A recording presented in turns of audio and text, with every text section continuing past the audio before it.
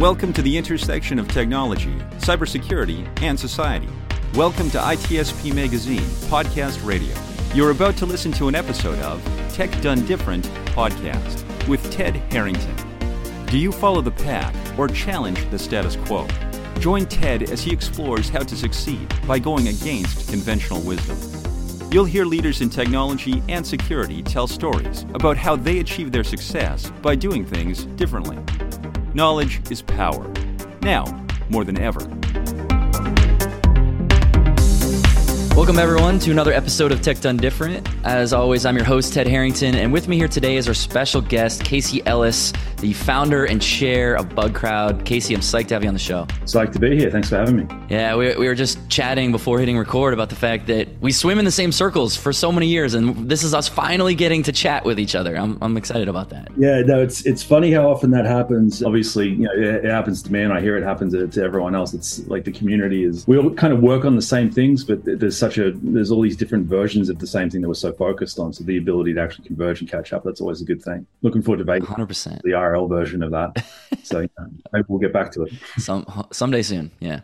So I've been really excited to have you on the show just in general because of the things that you guys do in the field of ethical hacking and security research and everything. And you and I were chatting about this idea earlier, and this is where I wanted to start, was around kind of where we're at with security research. So in your view, what would you say is the current state of security research today, and where would you say that it's going? Yeah, so the current state of security research today, I think there's been a real shift that COVID actually drove, because one of the things that COVID kind of triggered from a digital transformation standpoint was a whole bunch of stuff being done really quickly. You know what I mean? Like, we all got forced into working from home. People selling stuff in stores, they had to figure out how to sell it online. That netted out to just a whole bunch of change on the internet. And, really what that did was caused a whole bunch of need for security engineering, for people to kind of look ahead of where things are going to be needed instead of, the traditional approach taken to security, which is kind of playing off the trailing indicators and less so the leading ones. And this is, to me, where security research comes into it. This idea, some of the stuff that's being done at the moment around, CodeQL and SemGrep, because all of a sudden everyone's realized that open source is this massive problem, which has been true for a while, but it caught on fire at the end of last year. So now everyone's talking about it. Those sorts of things in terms of tooling and actually not like going beyond the bug or going beyond the vulnerability and actually saying, here's a solution to be able to actually, create more scale in how we approach solving these problems. I think that's something that there's a lot of desire for in the market is what I'm seeing. And the folks that are doing well as security researchers in terms of actually making what they come up with useful to people are the ones that are working on that kind of thing. So that'd be one thing. I think probably the second, I just mentioned open source, like different domains of security research. Something that, Bugcrowd's always tried to do is like try to see around the corner on the next thing that's going to catch on fire and make sure that we're skilling up around that.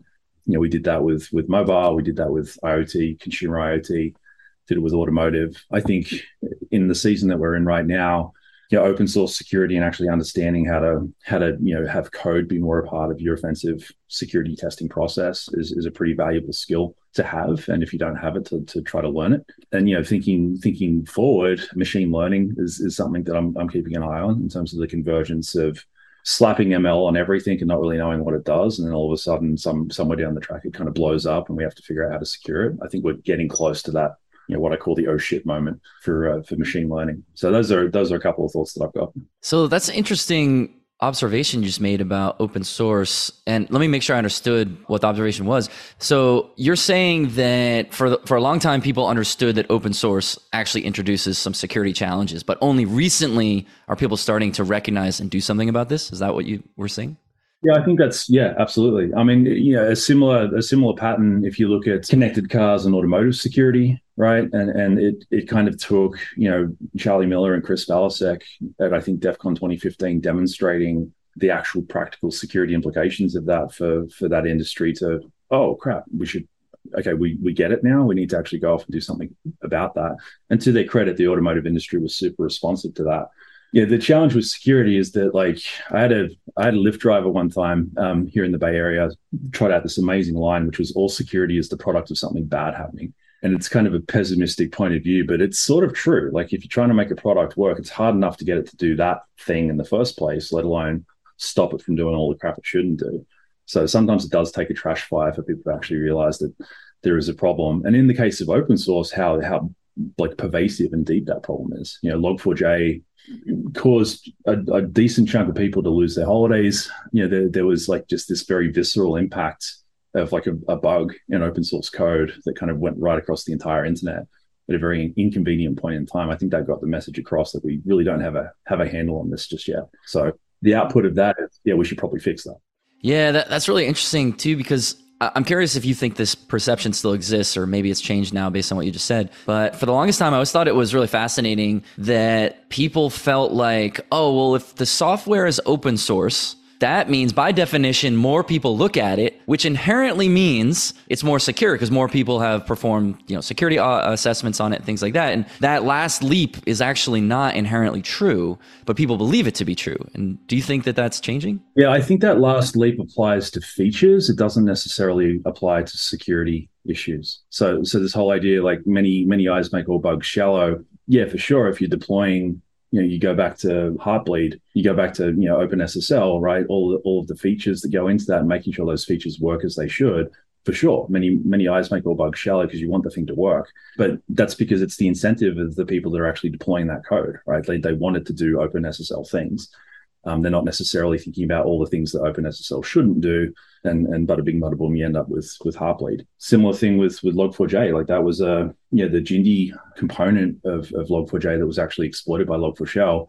That was a feature request from ages back, and all of the work in an open source context went into actually making that feature behave the way that the users wanted it to behave. There wasn't necessarily that same thought put into how to, prevent it from doing stuff like what Log4Shell did, right?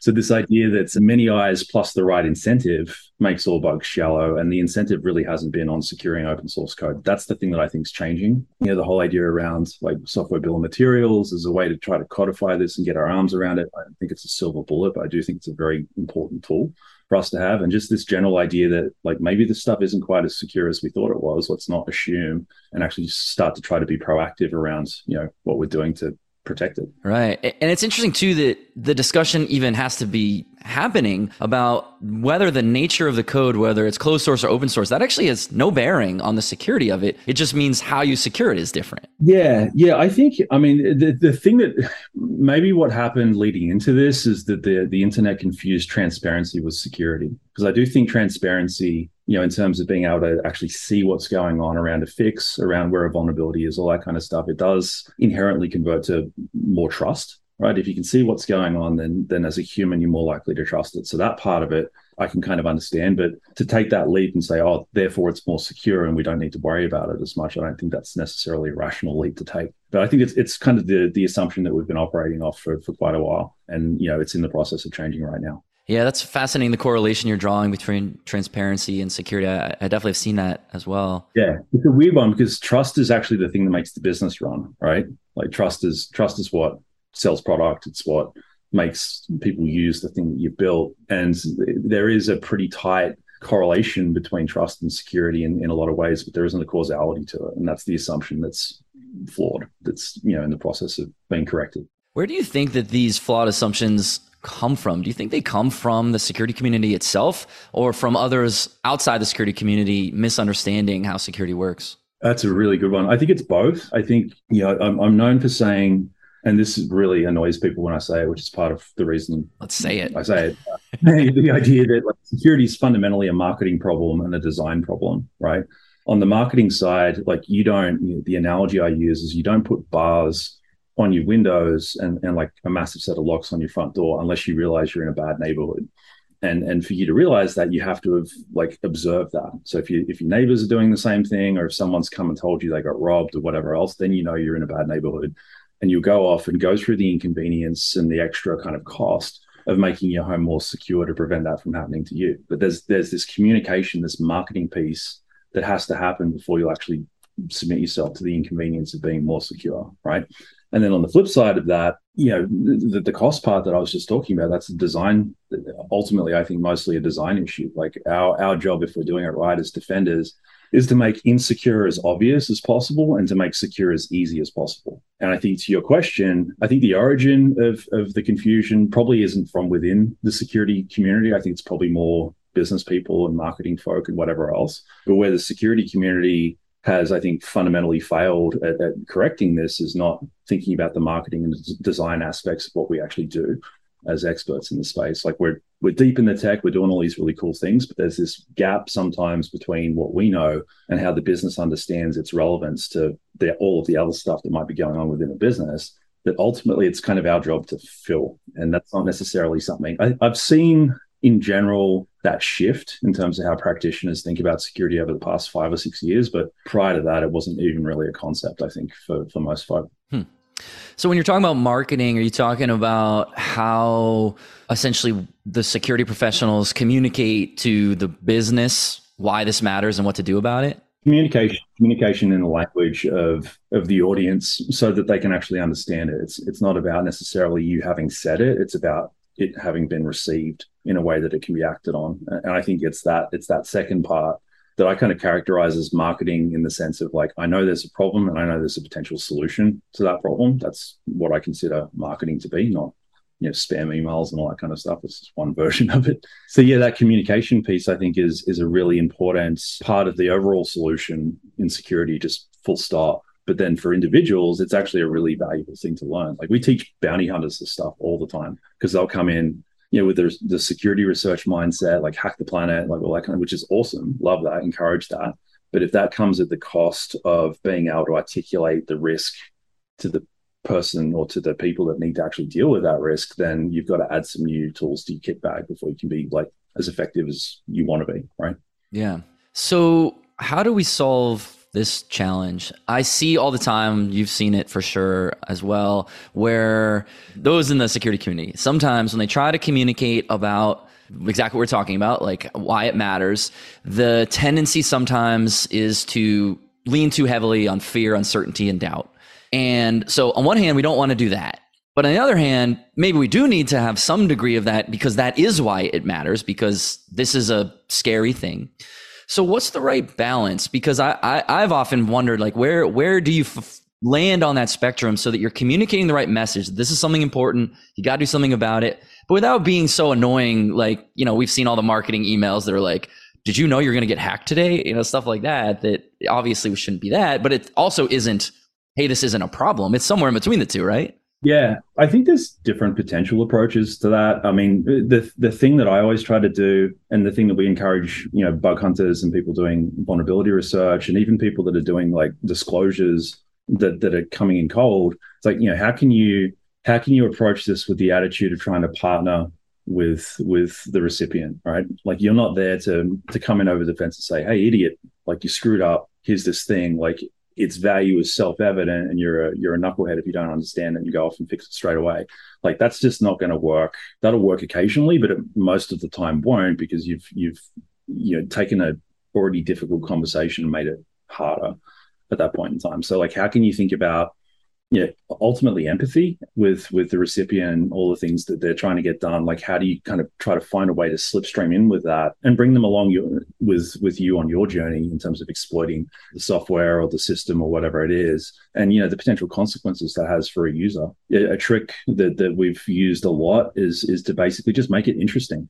Do you know what I mean? Like if you can find developers that are kind of curious about security, but not necessarily security nerds or like deep security thinkers. If you can get them just sort of peeking over the fence and saying, "Oh, that's cool. I didn't know it could do that." That sort of thing is actually a really useful tool, particularly for the security research community to use to actually try to, make that whole thing a bit more straightforward and to be able to work together instead of trying to butt heads. Yeah. So let me ask you about that part, because I think that's a really critical aspect of how the security community can succeed and how the businesses that we serve can succeed as well. How do we make it? I believe we're on this path of moving towards being more collaborative and less confrontational. You and I were talking about recently this idea that, 10 years ago or 20 years ago, it was like very confrontational, and now it's more collaborative, but there's still friction, I think. How do we get it to be closer to like, hey, we're a team doing this together? Yeah, I think it's the overall, it's just a ton of education, like soup to nuts is really, if I was to bucket it back to one thing, it's that, like it's educating people on the research side, what's actually going on inside a business, how much of that can you actually understand in order to help you be more effective when you're communicating with them. On the flip of it, talking to the companies and saying, hey, like these folk are out to help you. And by the way, like telling hackers not to hack your stuff, like the only people that are going to actually pay attention to that are the ones that want to help. Like the malicious ones are just going to ignore that and do bad guy stuff. So that's not actually a viable way to defend yourself. So, just all of these kind of, almost back to the open source thing we were talking about before, there's a lot of old tapes that have hung around for a long time that just need to be kind of challenged and rebooted. And those are a couple that I think are really important. I mean, some of the stuff we do with Disclose.io is really about actually making this idea of going out as an organization and saying, I'm here with an awareness of the fact that like we might have vulnerabilities. We try really hard not to make them, but people write our software and people aren't perfect. So that's a thing that could happen. Let's just be mature and like frankly humble enough to just admit that and get that out there because it's just true. So the question of whether or not you're comfortable saying it, but then to be able to actually receive input from hackers on the outside, like make them comfortable that they're not going to get their door kicked in for trying to help, and even doing things like publishing a proactive coordinated vulnerability disclosure timeline to say we're actually responsible for actioning this information, not just making it easy to receive it. Part of what we do with Disclose.io is try to make it as simple as possible for folk to implement all that stuff on the outside. Obviously, they've got to fix their insides to deal with it as well, but the outside part is a lot of what we help with. And then actually promoting it, just saying, hey, like, because you're talking before about FUD, I think a lot of security awareness, like out to the broader market, is all stick and no carrot, right? So how can we create more carrot around this and say, hey, that person's doing the right thing, like that's badass. Hey, like non-technical uncle or auntie, if you're looking at this particular type of product, maybe you should consider them over these other folk because they're doing the right thing in terms of keeping your data safe. Like if we can get to that place as an internet, I think a whole lot of things become a lot simpler at that point. You're preaching to the choir on that. When I was writing my book, I remember thinking about having this sort of not crisis, but I was thinking about like, well, why do companies invest in security? And in my initial reaction, like didn't even think about it, was, because it's the right thing to do. And they're doing it because they want to. And I do believe that's true for a lot of companies. They know that they're building a quality product. They want it to be secure. But I realize that's probably, there's an additional incentive, which is the companies who properly secure their solutions and can prove it, they have a competitive advantage over those who don't. And people haven't picked up on that yet. And I believe that's what's going to drive, it's the carrot, I think, what you're talking about. Yeah, 100%. And yeah, we are definitely on the same page. I think the altruistic drive to be, best of breed from a user protection standpoint, that's actually the exception, not the rule, which is I feel like a curmudgeon that's been in this industry for too long just saying that. But objectively, when you think about it, right, like if you got an altruism driver and like a core capitalist driver, that's really the reason for the business existing in the first place, that capitalist driver is going to be the more reliable thing to use to get the job done, right? So I'm just about it through that lens. Like if people feel good about it, and if you're making it easy for them, awesome, let's use that. But in terms of actually transforming the way people think about security from, basically an insurance policy where you have to like minimize, I mean, the other thing with cybersecurity that's a challenge is that if you're doing it right, nothing happens. So as an operator within a business, when you get asked to talk about your return on investment for the past year, it's kind of hard to do, almost unless you've been breached. Do you know what I mean? Like it's like, oh yeah, nothing happened. And I'm pretty sure it's because of all the money I spent over the last 12 months. So can I have the same and a bit more for the coming year? There's an inherent negative feedback loop in doing this well that's actually a challenge for practitioners. So this whole idea of like, how can we jump the tracks on that and make it something that actually contributes to the top line of the business through trust and through better, brand awareness, all those different things. I think there's a lot of solutions hiding out in that particular approach to security. And yeah, as you said, it's not a thing that a lot of people are thinking about or talking about just yet. Yeah. Hopefully, I mean, I do see that changing. It is definitely just the more progressive organizations right now, but I think it's a good thing when you can see like who those organizations are. They're the ones that, everyone else wants to emulate and model. And so hopefully over enough period of time, this will become a significant driver. I mean, it's kind of a bummer when you see most companies don't even have a security page on their website. And then the ones that do, it's like buried in the privacy footer. And then in there, it's a lot of like hand waving nonsense. We're like, so it's like such a small number of companies say, here's what we do. Here's how we do it. Here's the results. Here's why you should trust it. And that's got to change. And when it does, I think good things will happen. We go down to articulating it out to the lowest common denominator, like in terms of technical understanding, so that we can address as much of the internet as we can with that message. So here are the things we're doing. Here's what you can expect. Here's how we're making ourselves accountable. And then, wherever you can, because going back to this whole trust versus security convo we were having before, that's the thing that engenders trust. If you've got the ability to then demonstrate that and say, here's examples of what we're doing. This is where I think vulnerability publishing actually becomes really powerful. You look at the companies that have been doing that for a long time, and they're not necessarily always the most trusted, especially when it comes to things like privacy. But no one ever gives their security a second thought. Do you know what I mean? And that to me is a leading indicator. It's not something that the entire internet's ready to do just yet, but it seems to work. So, there's a clue in there, I think. Well, Casey, you've been awesome. The insights I've learned from you today are amazing. As we come to a close here, is there any parting wisdom or last ideas you want to share with our audience? Yeah, thank you for that. Likewise, it's been a really fun chat. Yeah, I think, just this general idea of hackers being the internet's immune system, and really what we've dealt with over the past 30 or 40 years at this point is equivalent to an autoimmune problem, where it's like, no, I don't want that feedback, or that feedback I think might be malicious. I'm just going to kill it off, or whatever else. I think time is actually running out at this point to change that. You see, things like vulnerability disclosure being rolled into NIST 853R5. You see like the DOJ changing their charging rules around CFAA to protect, hacking that's being done in good faith. There's all of these things that are happening around the environment to basically say, this is just how the internet works. So as an organization, the response to that is like, you need to be thinking about this now. There's tremendous benefit to it. Reaching out to folk that have done it for a while, like that would probably be my main encouragement. Check out Disclosure, give Bugcrowd a call, because we can actually help you with running these programs. That's the 10-second plug I'll fit into here. I'll leave it at that. But then also like peers, who do you have in your peer group from a defensive side that have actually seen the inside of this and understand, the parts of it that are difficult, the parts of it that are easy, and the things that actually create value from it. Go talk to them and get their input on how to get ready for basically receiving input from a hacker. If you haven't already and you intend to stay in security as a career, this is something that will happen through the course of your career. So it's smart to get ahead of that. I love it. Casey, thank you so much for being on the show today. Not a problem. Thanks for having me. For everyone who wants to know more about what Casey's up to or about the show itself, go to tedharrington.com/podcast, and we'll catch you next time. We hope you enjoyed this episode of Tech Done Different podcast with Ted Harrington. If you learned something new and this conversation made you think, then share itspmagazine.com with your friends, family, and colleagues.